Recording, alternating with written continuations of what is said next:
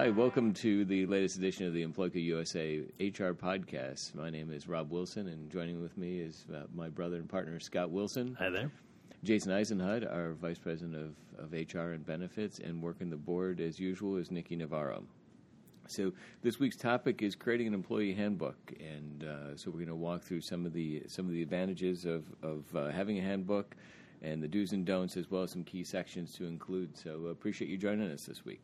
So first part is let's talk about advantages of the handbook. One thing to look at is it's a great way to communicate your overall plans, practices, and policies to your employees. Yeah, it's a good way to provide a consistent way to communicate those plans and policies and practices to your employees so everyone's on the same page. If you haven't done it before, it's a good way to start. Maybe employees didn't know what the holiday schedule was or what a dress code was, and it's a good way to at least get everybody on the same page. Sure, we get that question every year. We've had a handbook we're in our 20th year, and every year 2-3 people say, are we open the day before Christmas? Or the day after Thanksgiving? Right.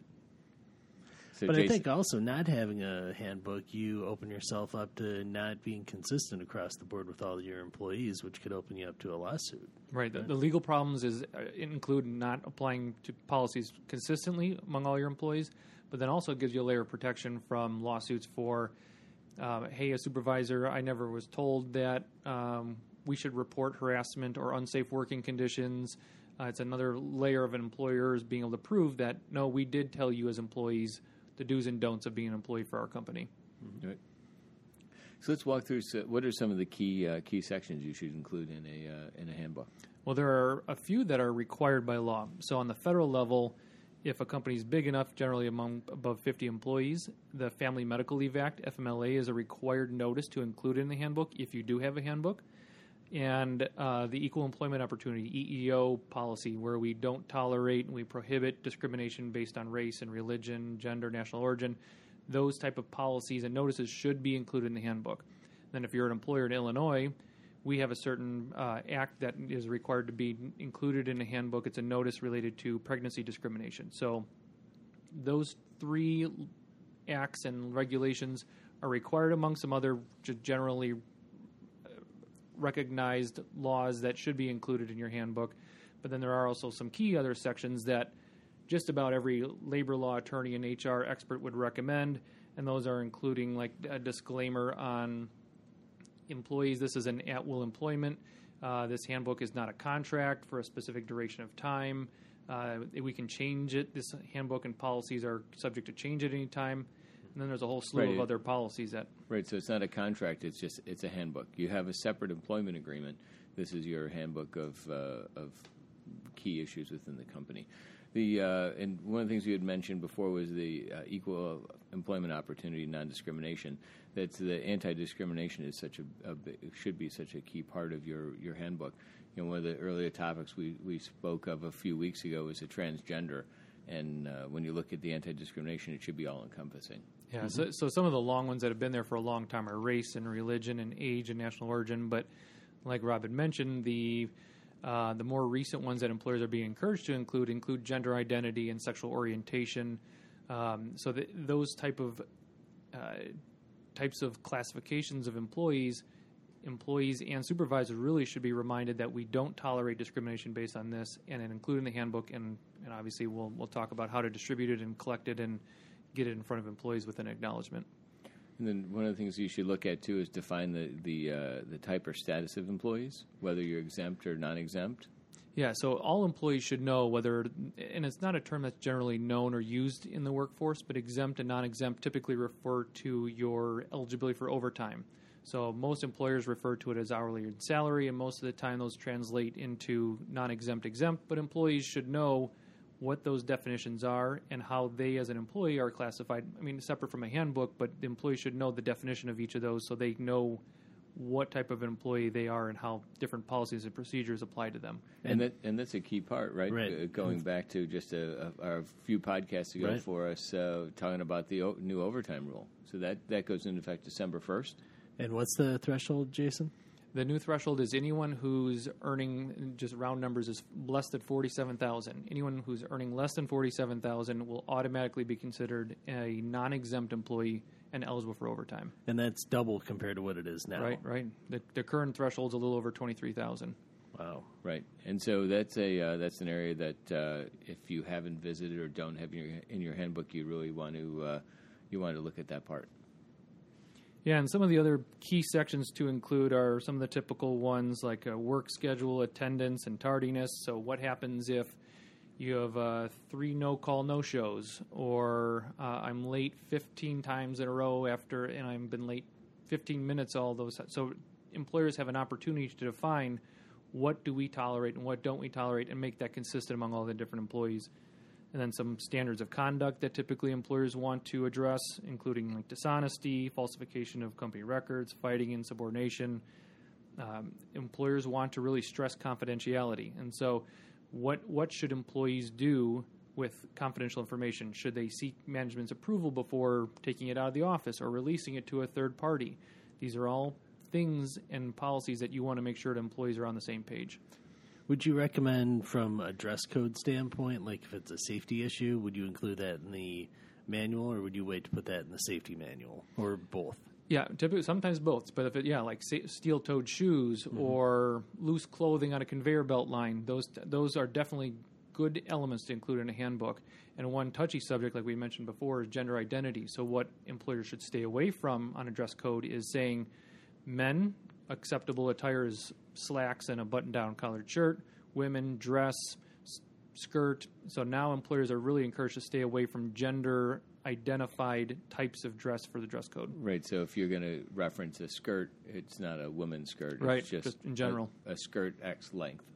Or like business casual.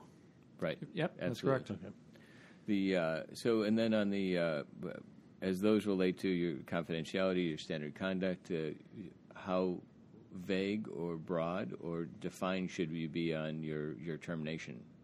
So a lot of times employers are encouraged to provide examples. So an example is a customer list should not be taken out of the office or used on a personal computer. So the more examples that are utilized in a handbook in a confidentiality policy, the better. Mm-hmm. Okay.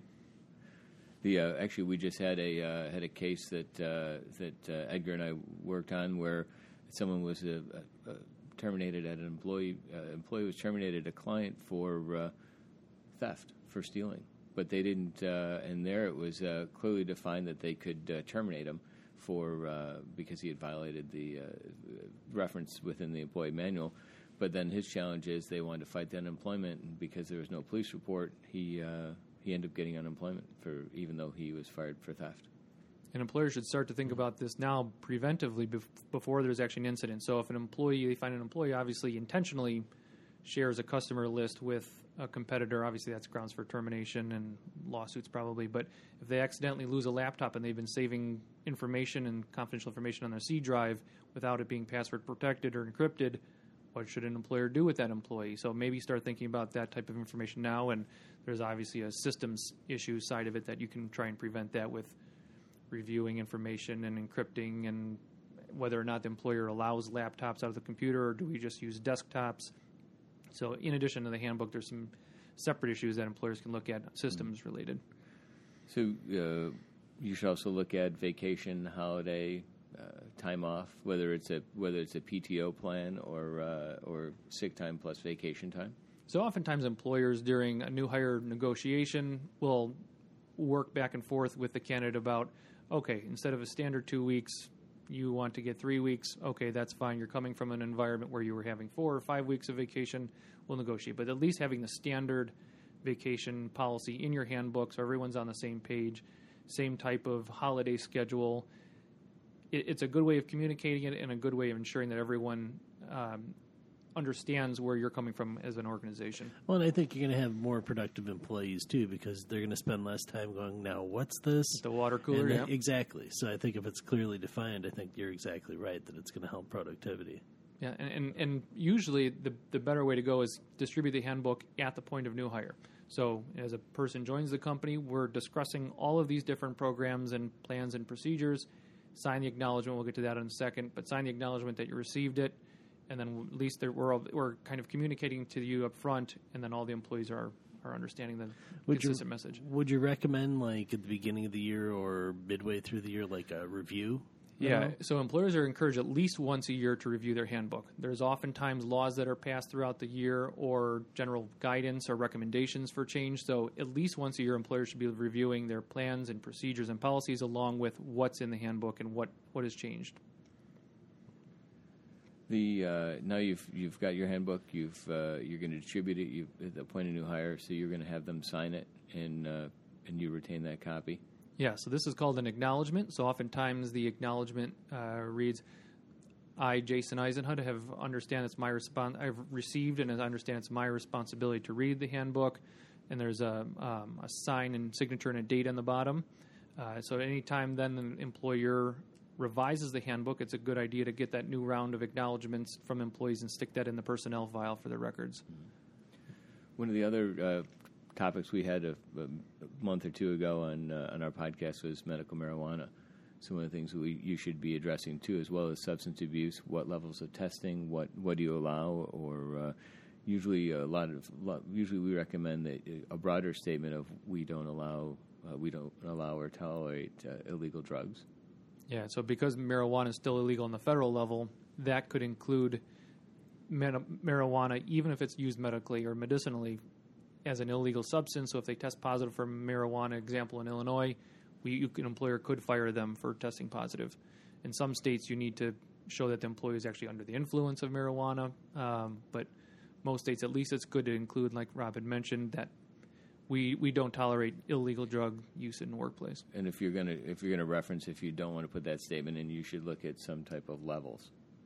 Right. So if an employee in a state like Illinois where medical marijuana is allowed, if they use it on a Saturday and report to work on a Monday, and we do a drug test on a Monday, and then there's some amounts of trace amounts in their system, maybe the drug testing vendor can say, okay, well, here's our test range. They tested a little bit. We believe that this amount of marijuana is believed to use on a few days ago. It's not current. It wasn't used as of that day. And you're seeing that more in collective bargaining agreements, too, with unions. Right. The unions now, for years, they didn't reference it at all. But now in most collective bargaining, you're seeing some level of drug testing, whether you suspect drug use or if it's post-accident.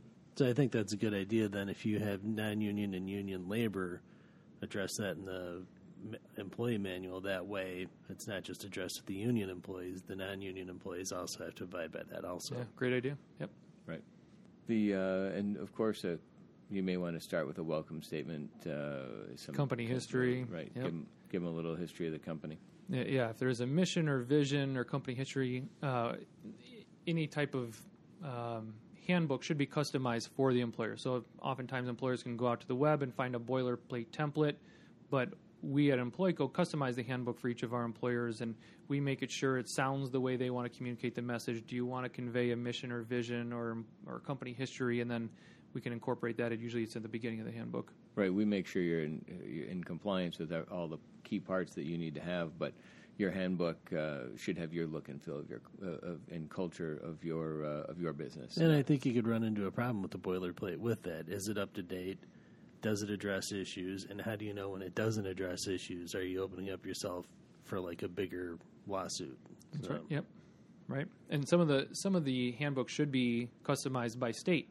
So an Illinois employer will have a different handbook simply because of the Pregnancy Discrimination Act, whereas a California employer will have a different handbook versus a Washington State employer. So employers should be very careful to try and wade through these waters on their own. Usually it's a good idea to ask for some help. Mm-hmm. And we have experience in 49 states, so it's right. True. A little pat on Jason's back. So the one other all these we've almost hit on several of these on various podcasts over the last 4 or 5 months. Social media, internet, politics. Now's the time that if you don't have that in your handbook, you should be looking at that as well as what's your issues on social media in the workplace. What can they say at work, off work, about you, your boss, your company, and how much time they can spend at work doing it too. I would imagine it's got to be a good reference in there too. Yeah. So the National Labor Relations Act prohibits employers from clamping down on concerted workplace-related activity and discussion. So if an employee on Facebook says, hey, Employco is terrible, they don't pay enough, well, that's kind of a work-related discussion. Employers should not discipline the employee for that.